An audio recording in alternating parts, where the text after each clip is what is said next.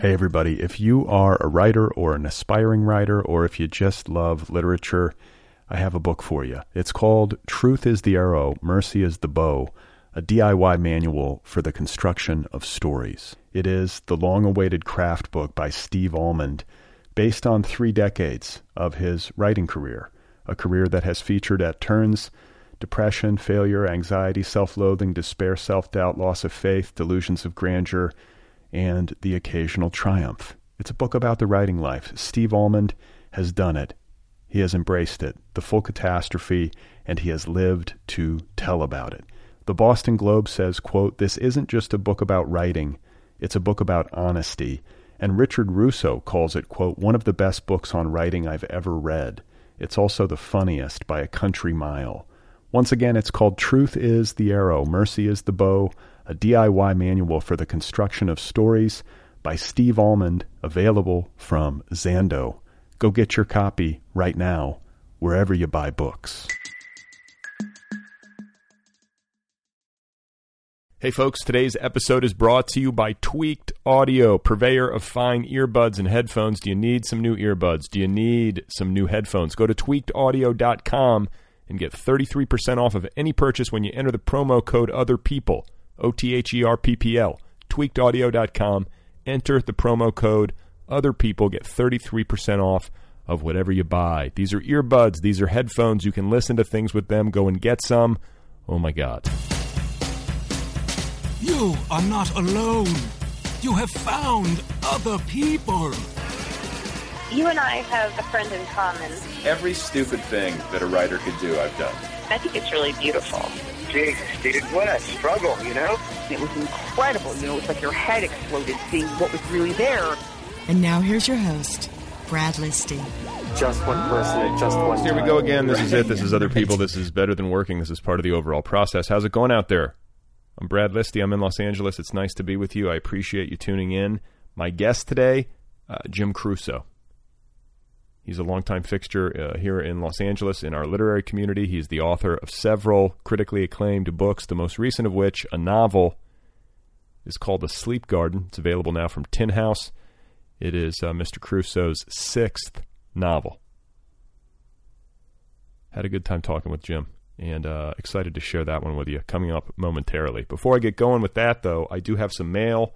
A listener named Luke wrote to me in regard to episode 407, last week's episode, my conversation with Lee Stein and Lux Alptraum, the co-directors of Out of the Binders and BinderCon. Luke writes, "Hi Brad, I think you let Lee and Lux off the hook on a few of their accusations/claims, and you slipped into apologist mode too often when you were worried about offending someone.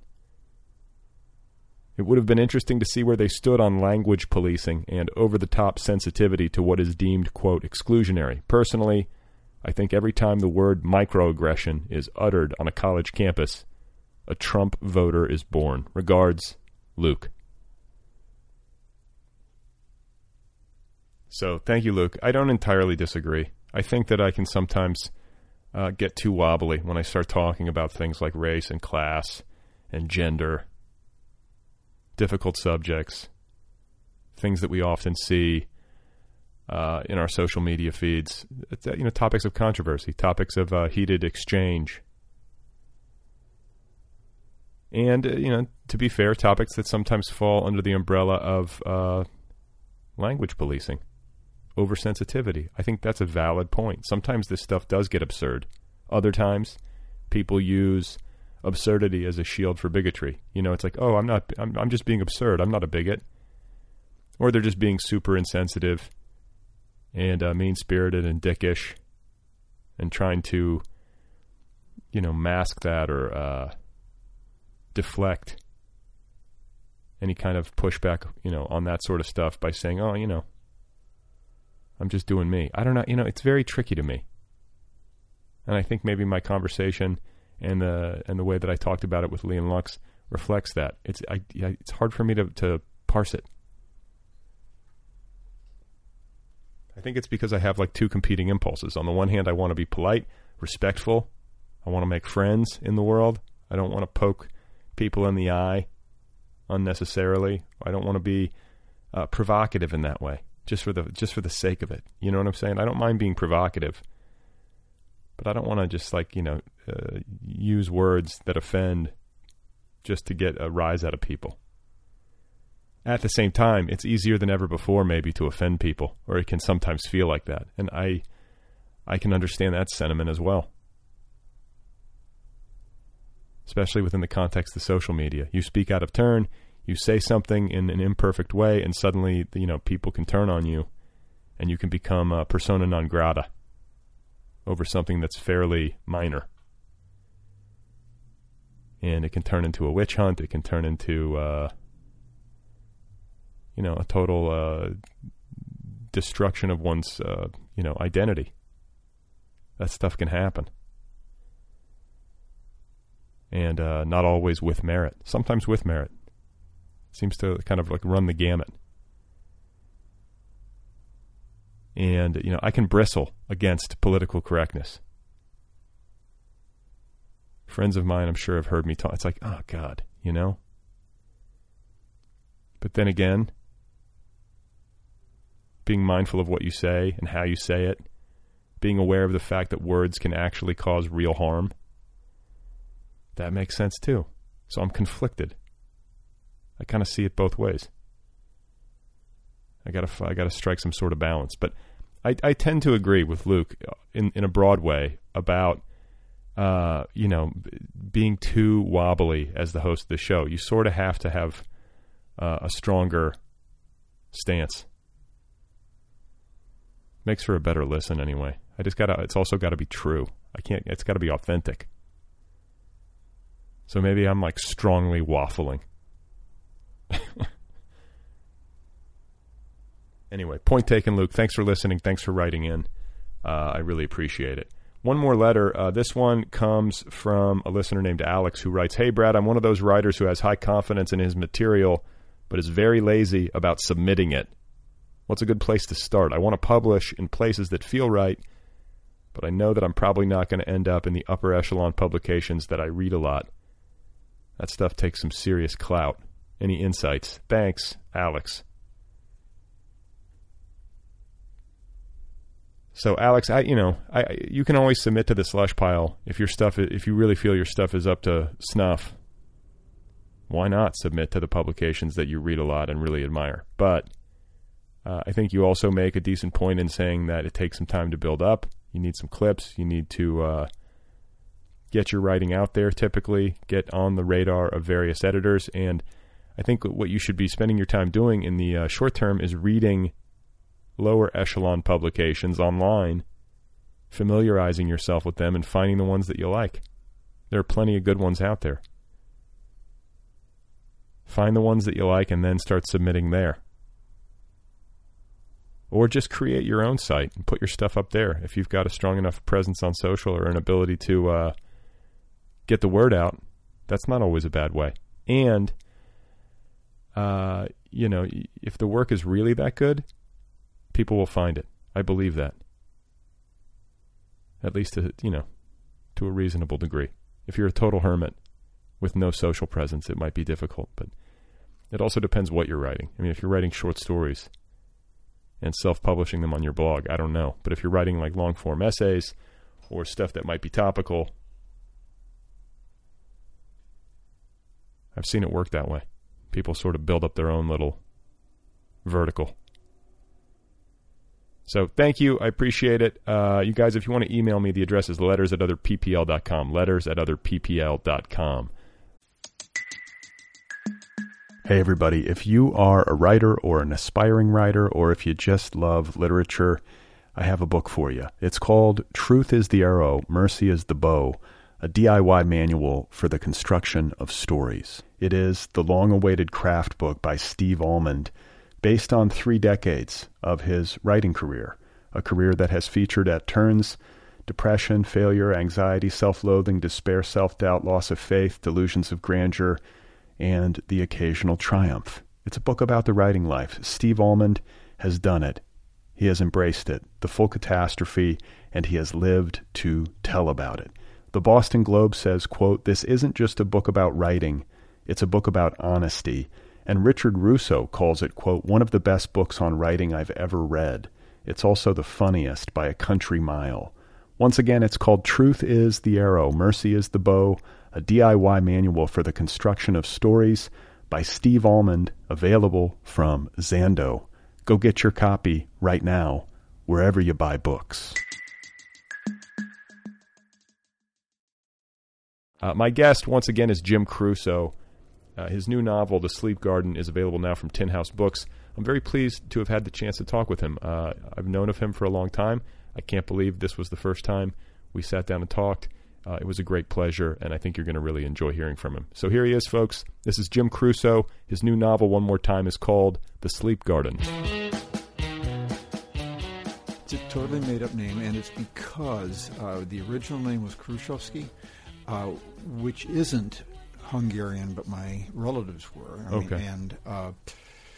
What happened was, I like to think, my uncle had a sign painting business in Cleveland, Ohio. The business still exists, weirdly enough, and he got tired of painting all those letters at the bottom of his sign. Well, so I don't know why he just didn't do Crew or Cruce or something, but he did Crusoe. I think because of Robinson Crusoe. I was going to say. Echo. But like the original name, however many letters it was, what was it? 13 letter? Something. Okay, and that was, how is that spelled? Krusovsky. Okay, so he kept the beginning. The beginning of it. Yeah. And are you from Cleveland? I am from Cleveland. Okay. And with emphasis on the word from. Oh, yeah. Yeah. I'm from Indianapolis. Yeah, I hear you. And I feel for you, Those too. are some bleak winters. Well, bleak period. I mean, I was just actually talking to someone about the Midwest, and the problem is that it's mostly boring. And when I was in Cleveland, people kept saying, "Oh, this is the best there is," and I left when I was 17, and I just kept thinking, "This can't be. It can't be. There's got to be more. Got to be more up here." Uh-huh. Yeah, and actually, there is more up here. I mean, even driving up La Brea, getting here, I was struck in that kind of a memory palace way by the level of visual stimulation along the streets of this part of town. I live in a part of town where there's less. Yeah. And I just thought, holy smoke. There is so much information being given, maybe more information in La Brea than in the whole of Cleveland. It's possible. I mean, and Los Angeles is so big that I find myself discovering new pockets of it all the time. It's going to be, you never can touch it all. No, you can't. So it's like an ongoing exploration, whereas I feel, I guess I don't know every nook and cranny of Indianapolis, but when you live in a smaller place, it does feel like you sort of get the lay of the land in a fuller way. Yeah, but it's like finding out the size of your cage. Yeah. So I take it you didn't love Cleveland. I did not, although I did a kind of a whole book called Erased, a novel, which is like an homage to the anti-Cleveland. I mean, Cleveland I still find fairly unspeakable, but the great fun of Erased was creating a kind of mythical, wonderful, intellectual paradise. Because I feel the like Cleveland I wanted it to be. And when did that, was like the onset of adolescence when that shift happened for you? Because my childhood was bifurcated between cities, and I find that like my memories of the early part of my childhood in Milwaukee are very like idyllic seeming, but then like junior high and high school were in Indiana, and that's where I wanted to get out of. Like I feel like maybe it has something to do with being an adolescent, where you suddenly start to feel the parameters of your cage. I can't remember never wanting. I always wanted to get out of Cleveland. Always did. There's a kind of a consciousness though, where you grow up in those first years, that's kind of amazing. I remember, I haven't been back to Cleveland for quite a while, but last time I went back to the house that I was raised in, and it was like the primal house, the idea of home, the idea of childhood.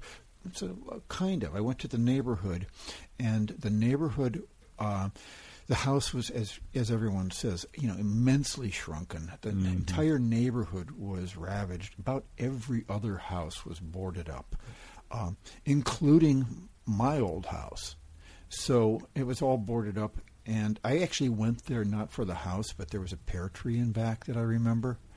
Bartlett pears, and to me, the taste of a Bartlett pear is the taste of my childhood.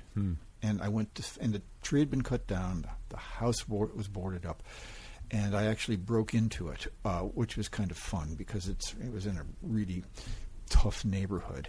And was it a tough neighborhood when you were growing up?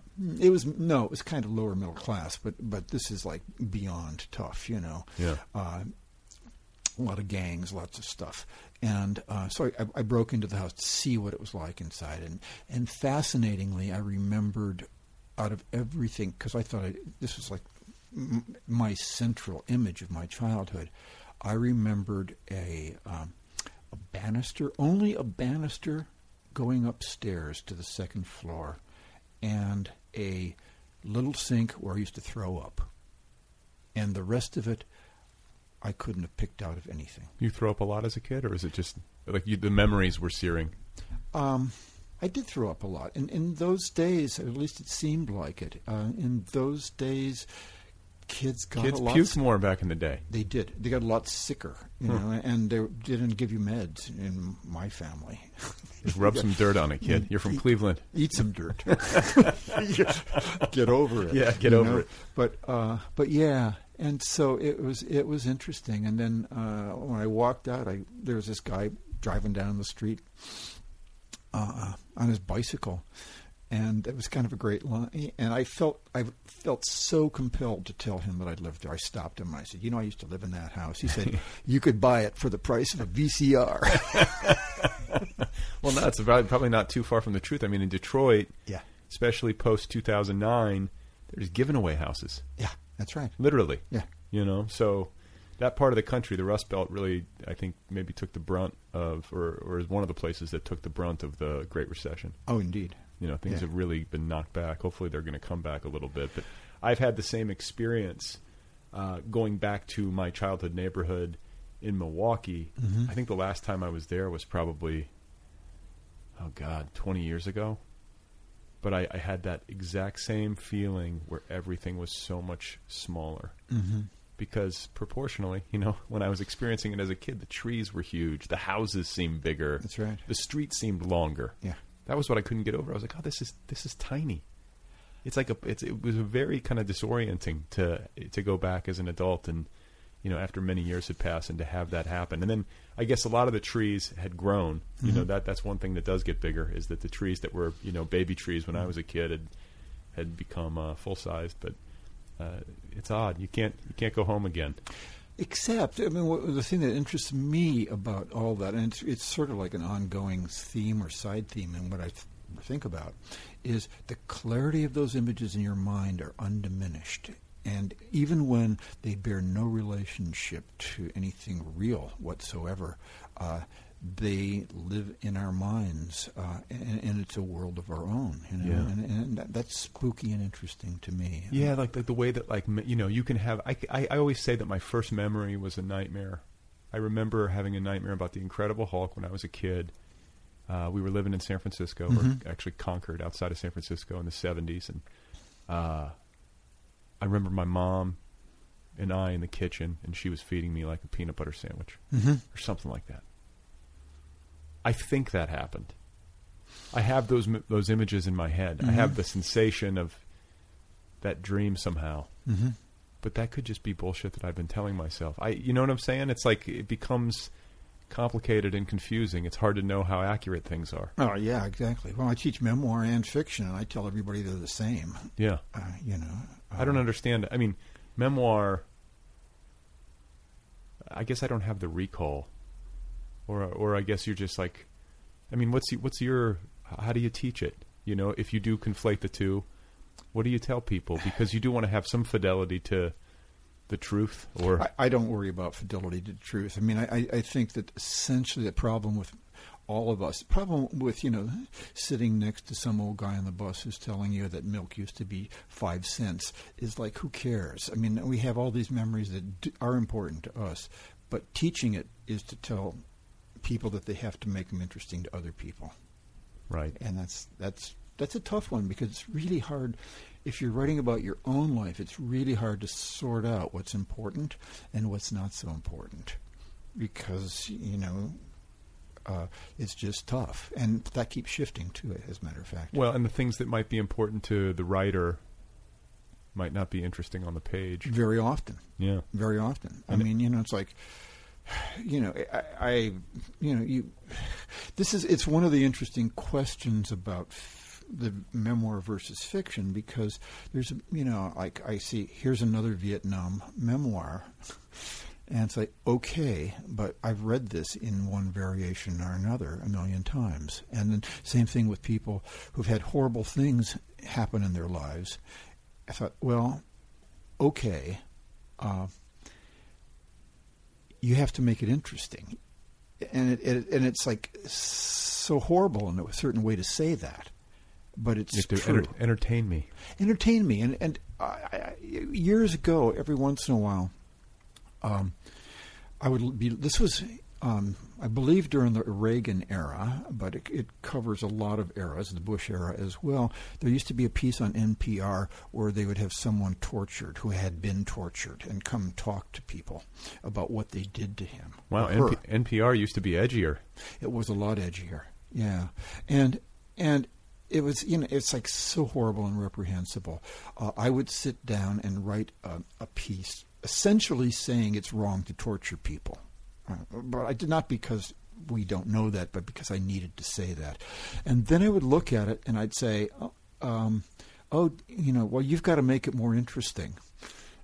And then it turns out, then it felt like really filthy, because I would be playing with, I hadn't been tortured in that way. Then I'd have to play with other people's pain in a crafty way, so I always wound up throwing them out. Yeah. But it's a real interest. It is a question.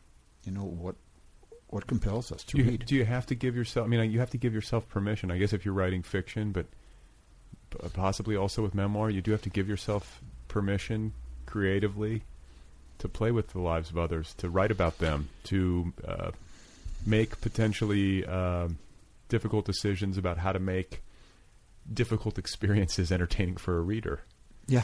I always give yourself permission to write about anything, and give yourself permission to throw out anything. Yeah. And then you'll figure it out, maybe. And the skill is to know what to throw out and what to keep. I'm thinking. So I want to know more about Cleveland. Growing up there, like what did your folks do? My dad was a house painter, and my mom was a legal secretary. Okay. And we were lower middle class or upper lower class. It was it was always edgy. It was always interesting because, I mean, this is an obvious thing, but during winters, house painters don't much work. Right. So my dad would be out of work, and and at times he would be gone a lot. It was doing what? Like on jobs or just on jobs? His brother, my dad's brother, was a church decorator. He represented the artist in the family. And kind of paradoxically, he was a really successful church decorator. So what does a church decorator do? They decorate the church. Paint all that gold leaf and stuff. If you're Catholic, it's like they do a hell of a lot of gold leaf. Yeah. They paint the insides of those churches. And they do murals. He used to be a movie house decorator, and then he switched over to churches because it was more profitable. Right. The Catholic Church, they got some money. They do. And if they don't, they know where to get it. Yeah, right. They got to get that ceiling painted. Exactly. So they would do out-of-town jobs, and my dad would be gone for a couple of weeks around the state in that case. But yeah, things were pretty marginal in that way. What about your schooling? You go to just local public school? Local public school, although kind of luckily, and it's weird, Cleveland in those days, which was just after the Second World War, Cleveland in those days turned out to have one of the most progressive school systems in the country. They were the first place, that I think created the gifted program. Huh.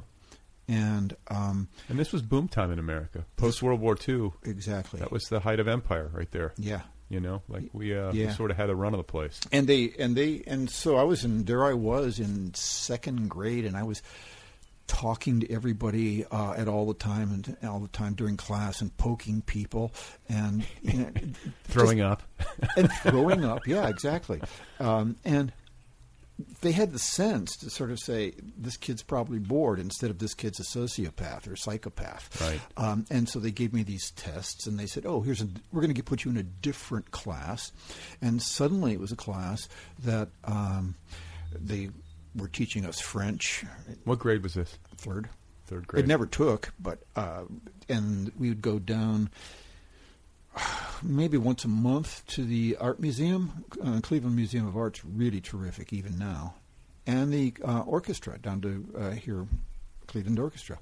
Yeah. And so it was like a first class public education in those days. I had one too. I had the same kind of thing, and was in a program like that, and it made all the difference. Yeah. It was pivotal. At 6th grade, that was when I moved to Indiana, and I was in the classroom next to the gifted classroom, and actually started listening in, and petitioned my guidance counselor in writing to let me in. Wow. I've never done anything that that's so amazing, savvy since. I think that was my peak. Well, it worked the opposite for me, because I had that the first 3 or 4 grades, and then we moved to the supposedly upscale suburbs, and the upscale suburbs. What's that? Shaker Heights? What is that? And no, Maple Heights was upscale for us. Okay. I mean, we couldn't get into Shaker. Okay, but Shaker is the upscale Cleveland. Yeah. Yeah. And Maple Heights at that time, I wouldn't doubt now, we used to brag that they had the lowest operating cost per pupil in the entire state. And they'd say, and look what we're giving you. And I'd say, yeah. Well, they're efficient. They were, yeah. It was awful. So if I had ever had doubts about staying in Cleveland, the Maple Heights experience, it was bad. It was horrible. Yeah. Was it a shitty school, or just you didn't like the people, or bad both? School? You always wind up finding friends, but yeah. It was a bad school. I mean, didn't do well by their students. And you started plotting your escape when, like in a way that felt like concrete. I didn't know I could actually. What happened was, they gave me a test one day, and it turned out it was the college boards, I guess. But I didn't even know what they were, because nobody in our school much went to college. And I think I scored well enough that people took some notice. And then so people were saying, hey, do you want to attend here? And so I thought, how far away from Cleveland can I get? Which led you where? Los Angeles. That was it? That was it. That's how I came out here. And what did you think when you showed up here? That was wonderful. I mean, I tell you, it was fabulous. What year was this? 1961. It was fabulous because, first thing, I took the trailways across country by Greyhound, and it took 7 days, and it was horrible. Oh, my God. And I got off the bus. And this is a very quintessential L.A. story. It is. And some guy walks up to me. There I am standing, and he says, I have a baby's head in this box. Do you want to? I'll give it to you for $10. And I was confused. Not in Cleveland anymore, Jim. Not in Cleveland. And the thing was, there's 2 issues here. Probably it's not a real baby's head, I figured, But then I thought, well, is $10 too much? Because I didn't have it. If I'm going to buy a baby's head, I want a deal. So exactly. So I respectfully declined. But it was fabulous because clearly I was not in Cleveland, and it was as if the walls of the prison all had just flattened themselves and went down. And then that's a great time in life to go travel. Yeah, that's absolutely. a great time in life. It's like you got to do it almost, because it really opens the world up. Sense of possibility. You have all that energy. You're resilient enough physically to take a 7-day Greyhound bus trip across the country without, I don't think I could do that today. I didn't know any better. Yeah, right. And you can do that stuff. And sleep on couches and floors and, all that kind of, those are kind of good memories. And then when I got here, I was a geek before they were geeks. You know what I mean? They didn't have prototype. They didn't even have a name. Yeah, the beta geek. But I had like a flat top and glasses, and stupid sport shirts and clothing and all that. And I got here and I looked around and what I saw were surfers. Uh-huh. And surfers are. I still have this great, really, really, really soft spot in my heart for surfers. Me too. Because they had the extra long JCPenney T-shirts. They wore khakis. They wore the low cut Converse, and they were all didn't sweat anything, whereas I sweated everything every second. I like in a future life, I want to come back as like a world-class surfer. You know it. And what's interesting though is that when I find myself watching like interviews or I hear people speak who surf or who ski or who do these sports that have like a very strong and powerful nature component, I'm always struck, and I guess maybe this applies to all athletes, but there's very few of them who have like really strong powers of articulation. They're mellow.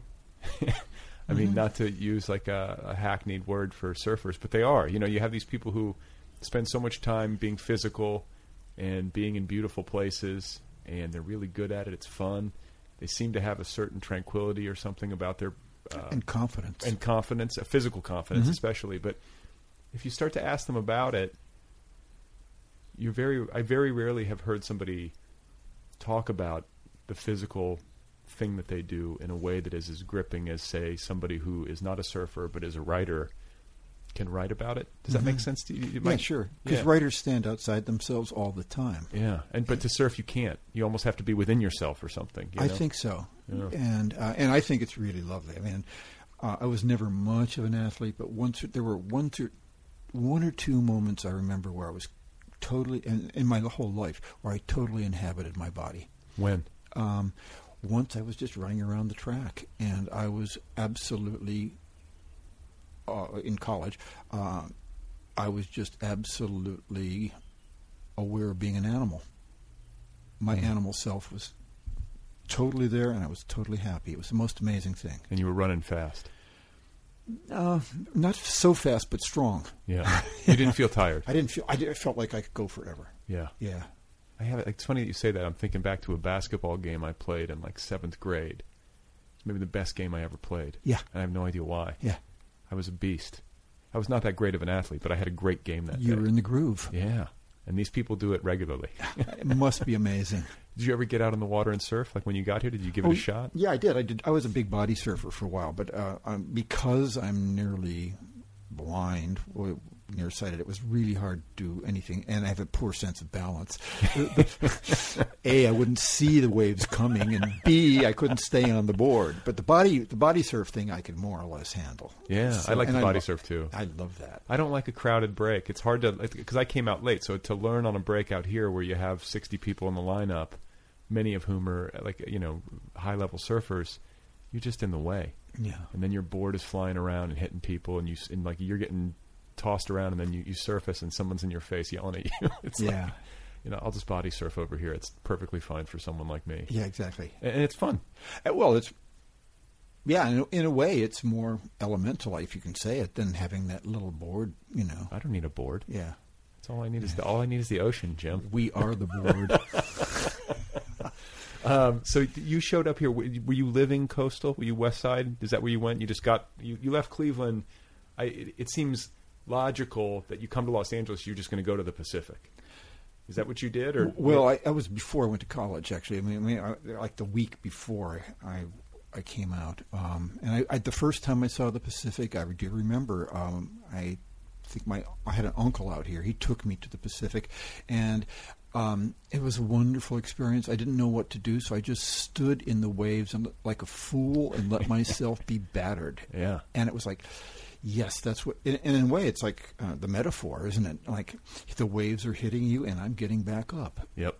And little did I know that would never end, huh? You talk about body surfing. You talk about these sports like surfing, where you're kind of out in the elements in a powerful way. I find that every time I do it, I feel really good. Mm-hmm. It's energy giving in some strange way. Yeah, exactly. I wish I did it more. It's amazing. I need to get out there. Yeah. Do you still swim? No, I don't. I don't much. Yeah. But we did just recently move to the beach, and I tell you that from South Pasadena, the east side, and I tell you that it's just really made a huge change in my mental picture. Really? What beach? San Pedro. Okay. Point Fermin. It's the southernmost tip of Los Angeles County. And that's where Bukowski lived. Yeah, in his later last days. 11 years of his life. Yeah. Right. And there's something about being able to. I was talking about La Brea, but the opposite is being able to stand out and see nothing and see no one. Well, see Catalina, but you look and you don't see people. It's just like amazing. I know. Especially when I'm living in the thick of the city. Yeah. Anytime I get out into nature and it's even like a little bit quiet, I appreciate it. Yeah. And I guess like maybe the converse is if you lived out in the boonies and you come to the city, you're finally like getting that stimulation. But I spend 95% of my time in a really hyper-stimulated environment. Mm-hmm. I wonder sometimes like if that's good for me. I guess it's... Well, I guess it is and isn't. It's tricky. I mean, when I go back to New York, the reason I like New York is because it's like being on caffeine the entire time. It's You're amazing. Really awake. Yeah. But then after a while, I think there's a numbness that must come with that. Yeah, I mean, if you live there, I've never lived there, but every time I visit, I'm like, this is so great. And then when I'm coming home, I'm always exhausted because I find that I'm staying up later. I'm always out late. New York just does something to my clock that's different, and it's always like a 4 or 5 day experience. So I'm packing a lot in, and then on the flight home, I'm crushed, and I'm like, how do people do this? Every day. Yeah. And I guess at some point, you settle into a groove, and it's real life, and you just have to, I guess you adapt to the rhythms of wherever you live, but you can't be running at that speed all the time. No, but they do produce. I mean, they do produce it. I don't think it's a coincidence that there's such a writing scene there. Sure. Yeah. And I think too, a similar but not totally similar experience happens to me whenever I'm in Las Vegas, which I don't love. I liked it better as a younger person, but Vegas, when I go there, talk about overwhelming. I have like a 24-hour rule, and then all the sounds of the slot machines start to bug me out. It's a depressing city. I find it horrible. I mean, I find it because it seems to me it's like a little bit like America these days, but it's premised entirely on greed. Yeah. Just get more, whatever it is, and I find it scares me, and I hate it.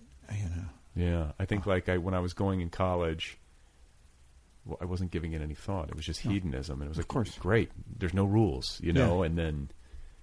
I don't know. A little bit of time goes by. You start to see the forest for the trees, and it's like not nearly as charming. Yeah, the last time I was there must have been 30 years ago, and it was kind of wonderful. The one wonderful thing was that I was there for some function or another. It wasn't on my own, but we were staying across the street from the Las Vegas Museum of Natural History. And it was perfect because what they did was they had things like they would have dinosaurs and raccoons right next to each other. I was going to say, the very lightly trafficked Las Vegas Museum of Natural History. There can't be many people going through that. I don't think there were too many, but it was great. And they had a lot of the things were animatronic. Nice. So like it was Chuck E. Cheese, like that kind of thing? Well, yeah, kind of, you know, but they were like mammoths making noises. I think we need to bring animatronics back. I always liked that when I was a kid. Has it left? I feel like maybe they're phasing out. I haven't seen a lot of it, but maybe I'm not in the market. Yeah. So let's get back to the 1960s. And you go to college where? Occidental in Los Angeles. Okay, so you go to Occidental, and are you thinking I'm going to be a writer at that point? I started as pre-med, but then I hit chemistry. And I thought, forget it, Jim. And I was spending all my time reading anyway. Yeah. So I was thinking I would be a writer, or I have to say a writer or something. And when you're in your 20s, I don't know if I could have been so articulate as to say a fiction writer or a poet. You know what I really thought, and this is kind of shameful, is I just thought I want to be noticed. I want someone to see me. Yeah. Which hasn't happened, so that's okay. You know? I see you, Jim. But it got me going in a certain way. Yeah. Well, but I mean, I think if you're interested in the arts, that has to be a component of it.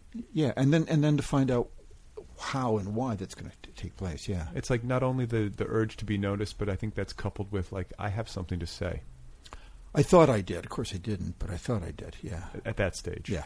But you thought that maybe you could one day or something. I thought I did right then. Yeah. Don't we all? Yeah.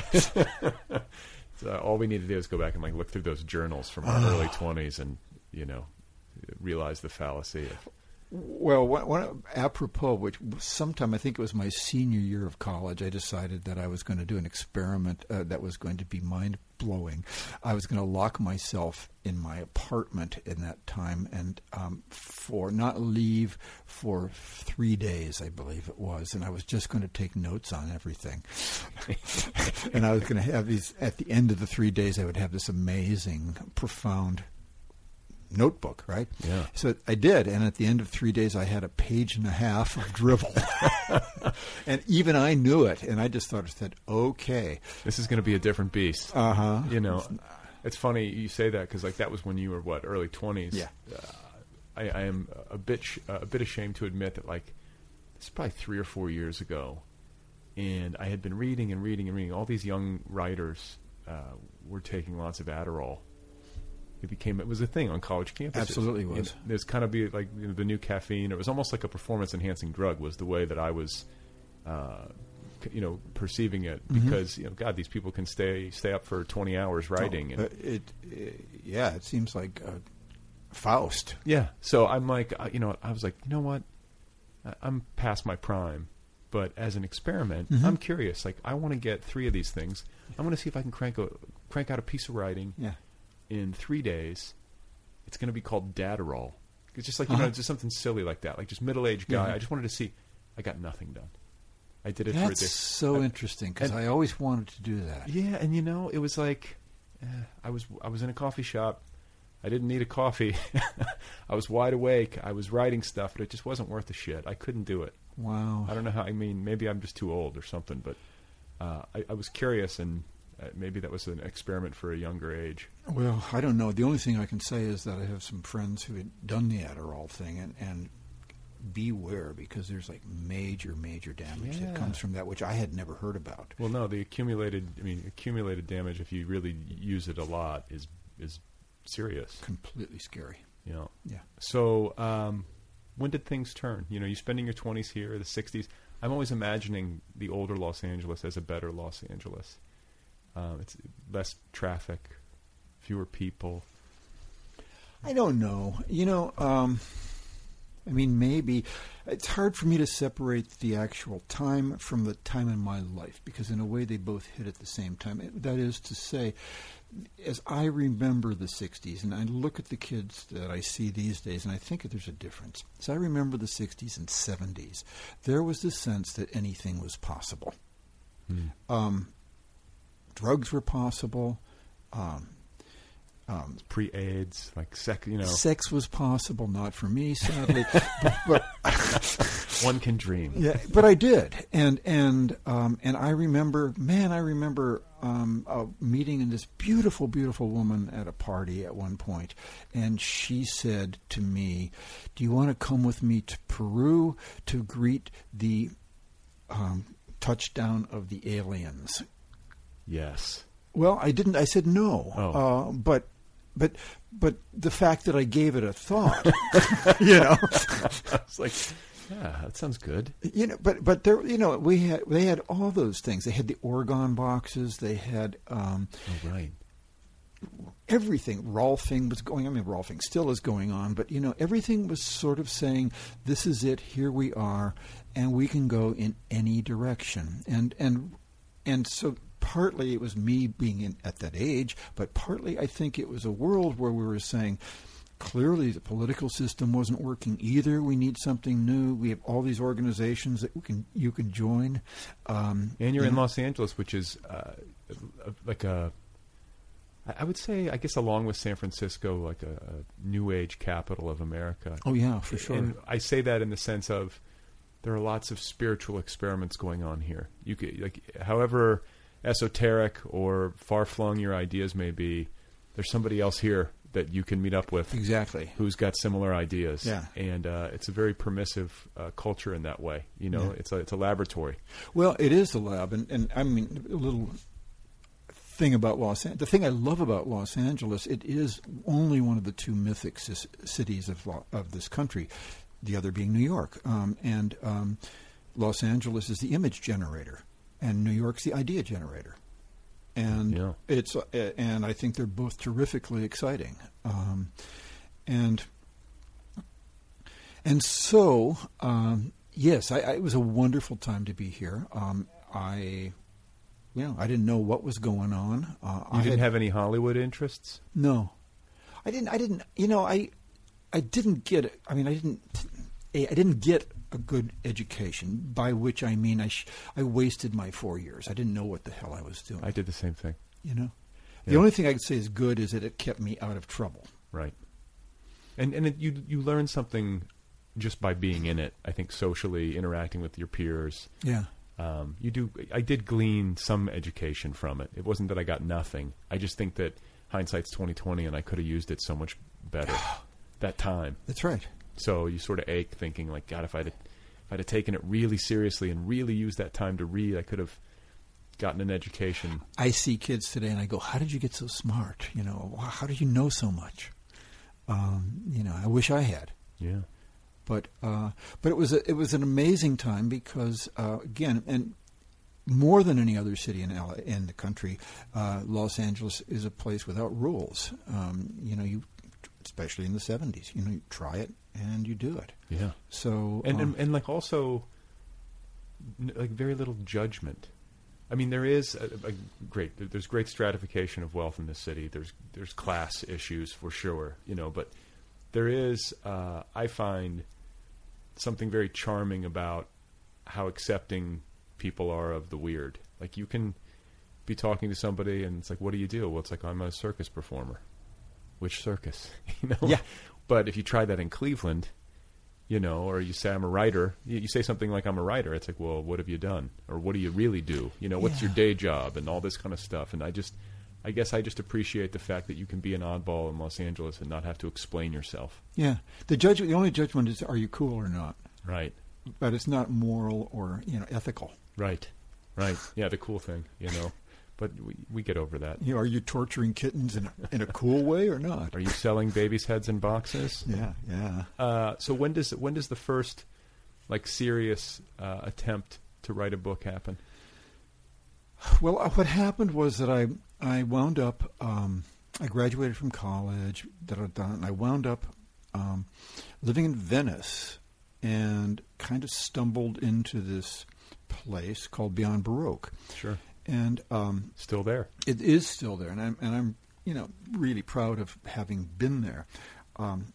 Back in those days, as I've said this before, but it's always a story that amuses me. I was a kid. I just moved in. I didn't have any idea of anything. I was walking down the street, and there's this store on West Washington Boulevard, now Abbott Kinney Boulevard, that had black background and gold leaf lettering, or gold lettering. It said Beyond Baroque. And in the front window were 7 dusty vacuum cleaners in various states of disrepair. None of them clearly was working, you know. Yeah. And I just thought, what the heck? And the great thing about being in my 20s and being a kid is that I walked in, and I thought, well, let's wonder what this is. Yeah. So I walked in, and there's a big room that was black, and nothing else. Nothing was in it. It was just a black room. And I thought, this is weird. And then from the background, there's a room behind it. I heard this kind of clattery sound. So I walked in, and there's this guy there, and he's typing on a typewriter that you probably haven't seen. I don't even know. They certainly don't make them anymore. It's called a Verityper. Okay. And the great thing about the Verityper is it's like a regular typewriter, but it would print a single line on a spool of paper, so that it would be an endless spool of one. The paper would actually be about a 1/4 inch thick, and the writing would be on that, a 1/4 inch high. What's the purpose of this? In those days, to make corrections of things, you would have to retype it and then glue it down. Yeah. And so he was doing that. I didn't know that. And I said, "So, hi, what are you doing?" And he said, like a joke, "I'm doing a literary magazine." And his name is George Drury Smith. And I said, "Oh, can I help?" And kind of really amazingly, he said, "Sure." Just like that. Just like that, to some stupid kid that walked in off the street. And he said, "Here's a pile of manuscripts. Why don't you take a look at them?" Which is like every, kid's dream is to have power. The door swings open, someone says yes, and seconds later you're reading submissions. So I was reading submissions, and for various reasons, the magazine never, ever got off the ground. But one of the things that was remarkable about George is that, A, he allowed other people to play with his toys, which is really unusual. And then secondly, he was very willing to change direction. He had planned to start an avant-garde literary magazine, and that was it. But then when nobody bought the literary magazine, he had a space, this black gallery, and he was letting a poetry group meet there. And he decided he wanted to have a salon in Venice. And so we had every alcoholic and drug addict in the entire city would show up once a week and do stuff, and hit on each other and get into arguments. And it was great. It was exactly in terms of quality, but in terms of atmosphere, it was what was missing from college. It was not genteel. Yeah. And when people didn't like something, they'd say, "That's crap." That's how culture gets generated. Apparently. These sorts of, weird combinations of people, this sort of improvisation. It's just, if you build it, they will come. You know what I'm saying? Like, things never start fully formed. Yeah. But someone's got to start it. It is amazing. And George did that. And he not only opened the door, but he kept it held open. Right. And the thing that is astounding to me is it must be 30 years later, more than 30 years later, that it's still an institution. Is George still with us? Yeah. He's still going. Yeah, he's great. Jeez, and it's just remarkable, So that actually, then, I came out of college thinking I was a hot-shot poet. I was not, clearly. But then I got into some real poets, and then I started little by little, against my will, to learn about what was wrong with me. Isn't it strange how you can have this inkling that you want to be an artist, you want to be a writer, and yet the resistance to doing the actual work can be so strong. And I mean, not just writing. I mean writing with all of yourself, writing with your full mind, doing your apprenticeship, throwing things away, writing those shitty words. Yeah. It's strange. It takes. I guess it took me a long time to come around to just how hard the work is, making peace with that. Yeah, and the willingness to admit that there's work, that it is work, and I think the key for me was to be listened to by strangers, and basically to bore the shit out of strangers, and then take that responsibility that I had done that, as opposed to reading to your friends and patting yourself, acrobatically on your own back. Yeah. And letting them blow sunshine at you, oh, it was great. And, but when you're in a room full of strangers, and this was happening at Beyond Baroque. It is what happened to Beyond Baroque. Well, you go and you stand up in front of people, and you read something that you've written. You know whether or not it went over. Oh, you do. And when it doesn't go over, it feels bad. Oh, and worse than bad. So I had worked with George on this magazine for a while, and then I decided that And I had been going to the workshops there and eventually became a leader, quote unquote, of one of the workshops, the poetry workshop. But then I decided we should have readings in Los Angeles, poetry readings. And because there weren't very many in those days. There was hardly anyone. And I did it purely out of self-gratification. I wanted to be able to stand up and read my poetry in front of people. And I thought, well, how am I going to do that? I know I'll set up a reading series. And maybe, like the third or fourth or fifth or sixth one in, I'll sneak myself in. So I set up a reading series at Beyond Baroque, which still is going amazingly. And then I waited a decent amount of time, and I set up a reading with me and a woman that I really liked. Her name was Eleanor Zimmerman, and she was a really good writer. And I thought, that's good. I'll have one good writer, and people will see how good I am. And it was an interesting experience because in those days, the way we did the readings was we would each read for 15 minutes, take a break, then come back on. So it was like 2 sets, like a jazz thing. So there's a room full of people. Eleanor says, do you want to go first or second? And I said, oh, you go first. It's okay. So, no, excuse me. She said, you go first. So I went first. So I went first, and I thought I did pretty well. Then I sat back down, and then she started reading, and I was completely mortified because I understood exactly how bad every damn thing I had read was. And I'm sitting in the dark of this tiny audience, and Eleanor's reading beautifully. And this has happened more than once, it's true, but it's the first time I said, and I'm not kidding, "Oh, earth, swallow me." Yeah. I just wanted to die. I wanted everything. I just wanted to disappear. I was so embarrassed. But that's an instructive experience. Well, and then I had to go back up for the second half. That's not instructive. Knowing what I knew.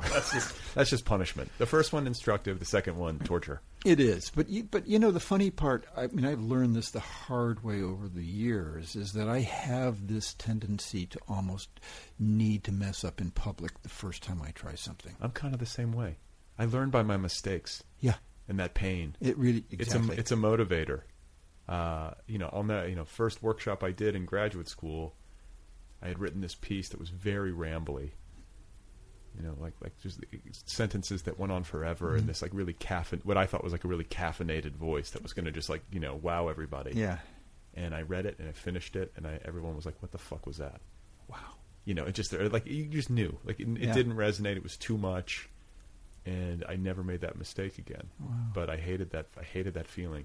That's enough to keep you from repeating it. Oh, it's awful. I mean, I've given readings. I gave a reading a while ago at a museum, and it was a short story. And about a quarter into the story, I understood that it was not working at all.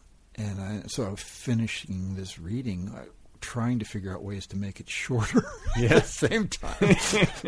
Trying to read. Will they notice if I just skip a few pages? Oh, it was horrible. Where did you go to graduate school? USC. Oh, okay. Yeah. So came out here. That's how I wound up here.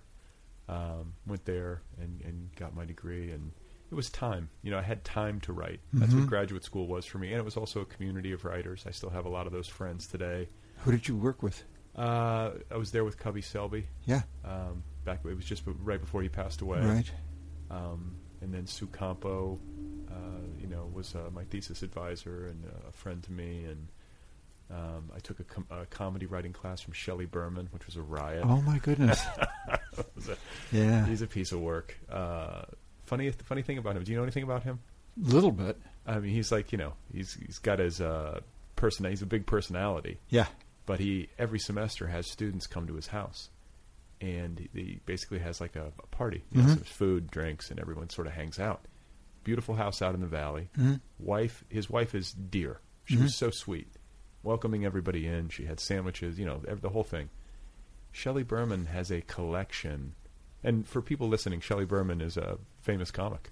In his time, it was like Mort Saul. Huge. Yeah. Mort Saul, Shelley Berman, groundbreaking comic. He's on Curb Your Enthusiasm, plays Larry David's dad. He has a knife fetish. Oh. His entire house, knives in cases everywhere. On the walls, glass cases. Wow. He loves knives. Strangest thing. Takes you around his house and just shows you his knives. It was. I found it really fascinating, funny. Wow, hey, that's where OJ's wound up. They just found it. Today is the day they found. Did you hear this? No. It's so strange that you said this. I had no idea. On the news, on my Twitter feed this morning, a construction worker was working at OJ's old house in Brentwood, and they were digging, and they found a knife buried. The Los Angeles Police Department is now in possession of it and is running tests on it. Oh, my gracious. That's the story that just keeps on giving, isn't it? That's a little bit weird that you just said that. It's really weird. Yeah, you're tuned into the OJ case in a deep way. Well, I am. I actually love that case. I love it because I always use the OJ case to explain Greek tragedy, in the sense that it's not the entire case, but it's the Bronco thing, where at the beginning of a Greek tragedy, it appears that the Bronco can go anywhere. But it's really, but the 10 freeway. As it goes on, the walls narrow, and I think it's kind of exquisite. Yeah, and I love that whole thing. That's why I like car chases too. I mean, I'm really into watching them. Well, Los Angeles is the place. I know it. The 5 o'clock news. There's like one every night. I know. I tell students if they could, if they get into a car, they'd start one and they have a sign that says "Hello, Jim" and hold it up when they're apprehended. I'll give them extra credit. Nobody's ever done it. So, over the years, has writing gotten easier for you? No, it's really hard. The only thing that's gotten easier is I understand my habits and I understand my rhythms, so that when I'm unable to write, I don't feel as worthless as I used to feel. I mean, I feel a little worthless, but I don't feel as worthless, because I'm pretty sure I've had the experience of having gone through that and having it come around again. Yeah. I just threw out a novel, actually, and so I'm starting over, and it's an interesting... How much did you throw out?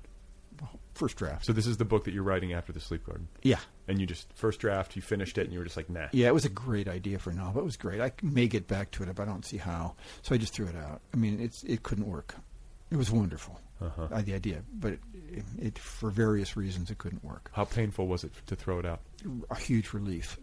I mean, all I want to know is an answer. I don't care if it's like thumbs up or thumbs down, but it's like when it's indeterminate, then it just drives me crazy. Is this going to work?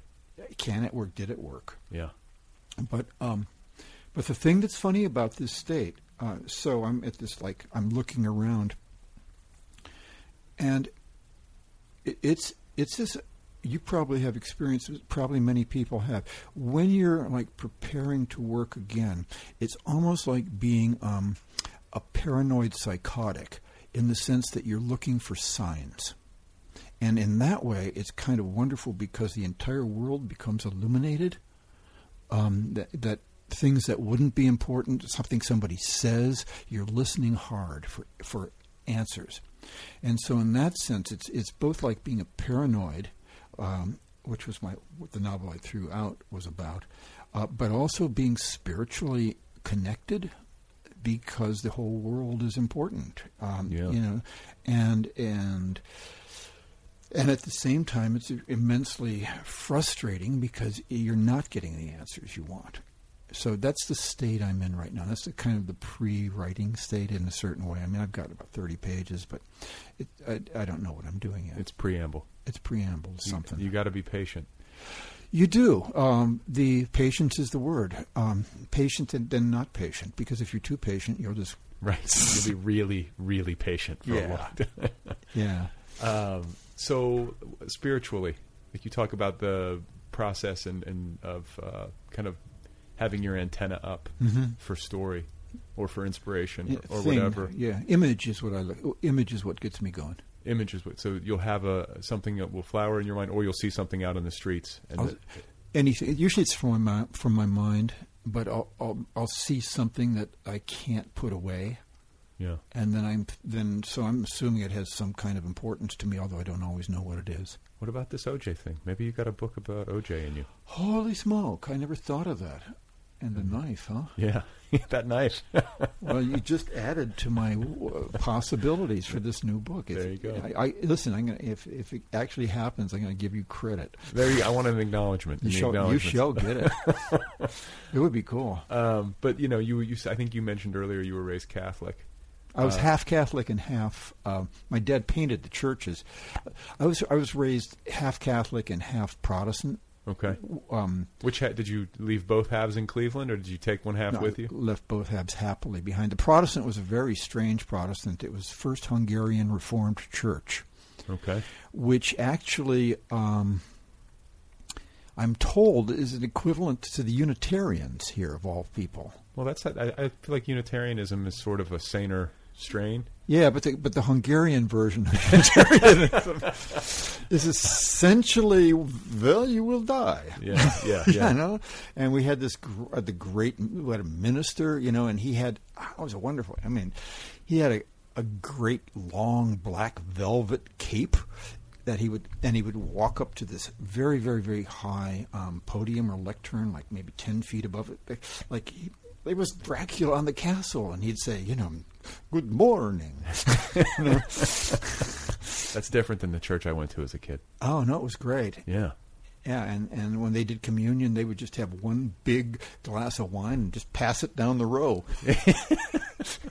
That's like, why everybody was sick in Cleveland. Yeah. Right, everyone's barfing because they get something at communion. Yeah.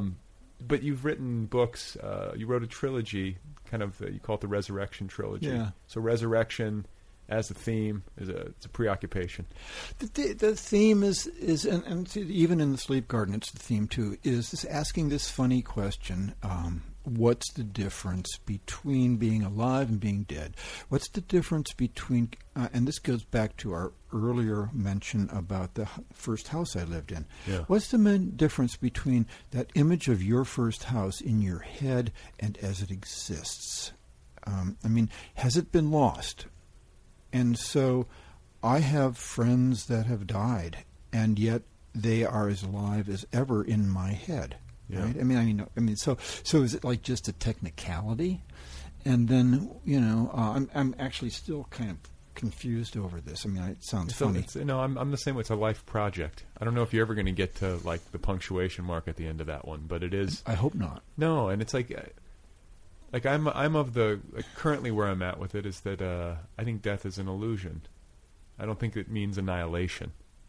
I'm not saying that people don't pass away and their hearts don't stop beating. But I'm just saying that, like, if we are equating death with annihilation, meaning you go from something to being absolutely nothing, I don't think that's the case. You lose a friend, and maybe that friend is no longer here in body, but there are all sorts of different ways in which that friend's life and life energy exist in you and around you. Like, kind of infinite ways we all sort of expand outward. Yeah, I think. Is that just too rosy of a picture? I don't know. On a personal level, death is sort of a failure to keep revising. Done. So I can't fix it. It's like being published. Yeah. So okay. Final draft. The final draft, man.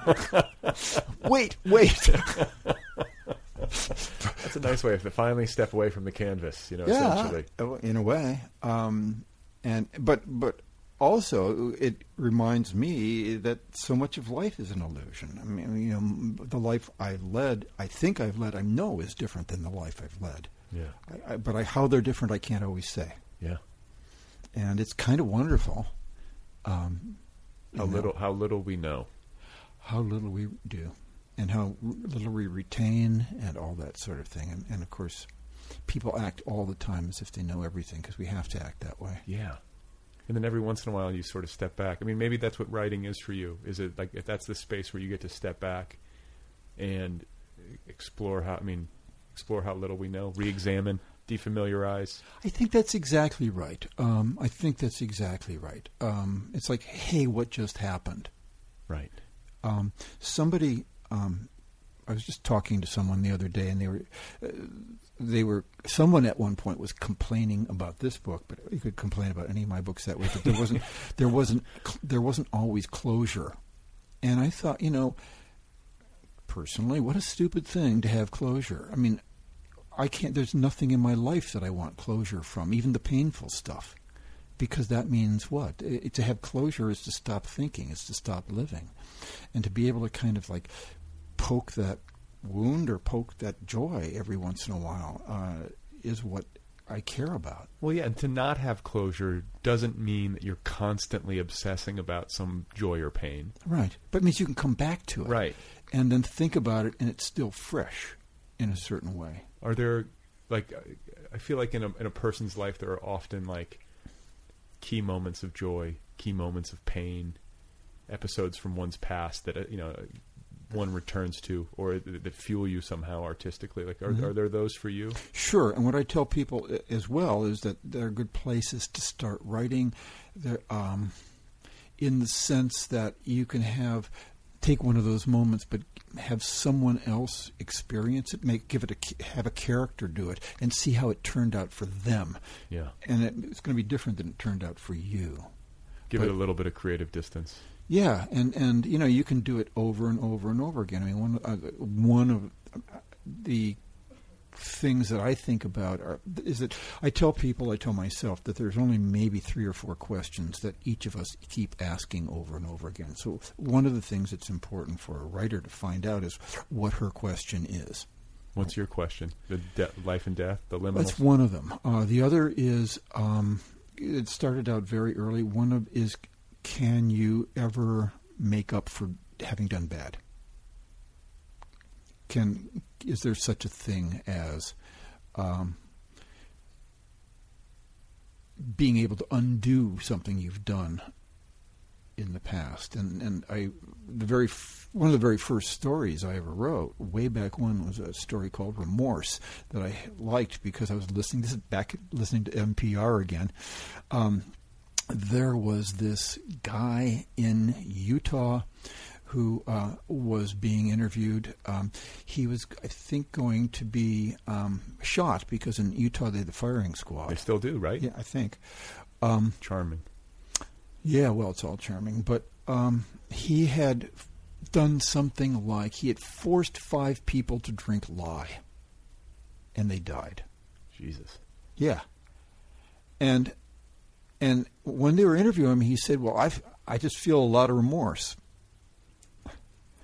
And I laughed at the first, but then I thought, well, I mean, A, what does that mean? And B, what does it mean that I could feel remorse? What does it mean? And so that question has propelled a lot of things. One of the things that I like are characters that in many ways are well-intentioned and lethal. I like characters that do horrible things meaning to help people out, Which happens in life. All the time. Yeah. Best of intentions. That's me. Horribly wrong. That's me. But yeah, so they do, so what does that mean? That's a great question. Have you gotten any answers over the years? No, not a one. I hope not. Yeah. But I haven't fed people lye either, on the other hand. So you got that going for you. It's still early. That's true. Well, listen, such a pleasure to meet you and get a chance to talk with you. I appreciate you coming over here. I congratulate you on the new book, and I wish you well on the big OJ book that's coming next. Oh man, Blockbuster. Brad, the hour went by so quickly. Thank you so much. It's been a complete joy. Thank you. All right, guys. Jim Crusoe, wasn't he great? His novel is called The Sleep Garden. It's available now from Tin House Books. You can find Jim online on Facebook, I believe. And be sure to check out tinhouse.com while you're at it as you peruse the internet in search of Jim Crusoe and his new novel. Thanks to Kill Rock Stars for all the music as usual. Be sure to check out killrockstars.com. Don't forget that this podcast has its own official app, the Other People with Brad Listy app. Get it wherever you get your apps. It's free. It's the best way to listen to this show. Get the app on your device. The most recent 50 episodes will then be waiting for you free of charge. The most recent 50, always free. And then if you want to access everything, get at the full archive, sign up for a premium subscription. It costs 75 cents a month, 75 cents, 75 pennies a month. Access to everything, more than 400 episodes and counting. Available anywhere you go at your fingertips. Great way to support the show. Please do that. If If you want to email me, the address is letters@otherppl.com. Letters@otherppl.com. Let me know what you think. Tell me a story. File a complaint. Offer a withering critique. Lavish me with praise. Anybody out there on spring break right now? Any spring breakers listening to me? Shout out to my fans. South Padre Island. Everybody in Daytona listening to my literary podcast. What is up? My daughter was on spring break. It's just like, as a parent, your kids are on spring break. It's just like, oh God, what do we do? They're not in school. Spring break used to be so fun. Now it's just like a logistical nightmare.